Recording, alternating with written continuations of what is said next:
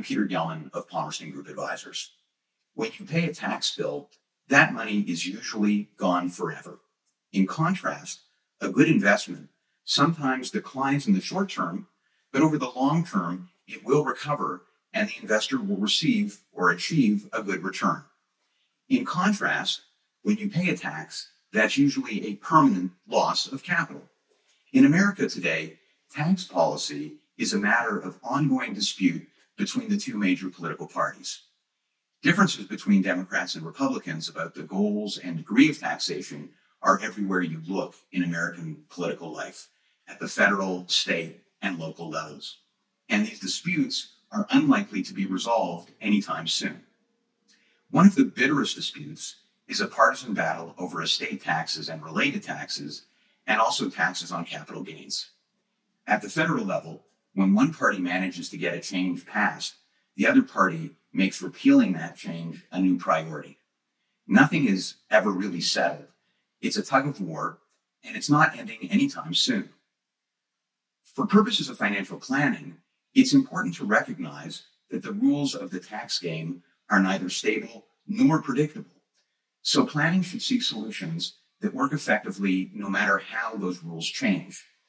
If someone has accumulated a significant amount of wealth through hard work and wants to transfer that wealth to the next generation, trusts and trust-owned entities, as well as charitable strategies, are often worth considering when one undertakes planning.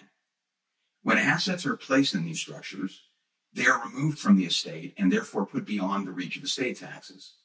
So something worth considering is the degree to which you want to move assets out of your estate during your lifetime as a means of preserving wealth for your heirs or for other beneficiaries. And because tax law is now so unpredictable, it's hard to do any permanent planning. Any planning that counts on stable rules is potentially asking for trouble. Increasingly, the challenge, the goal, is to find permanent benefits in temporary situations. In other words, acting while a window of opportunity remains open.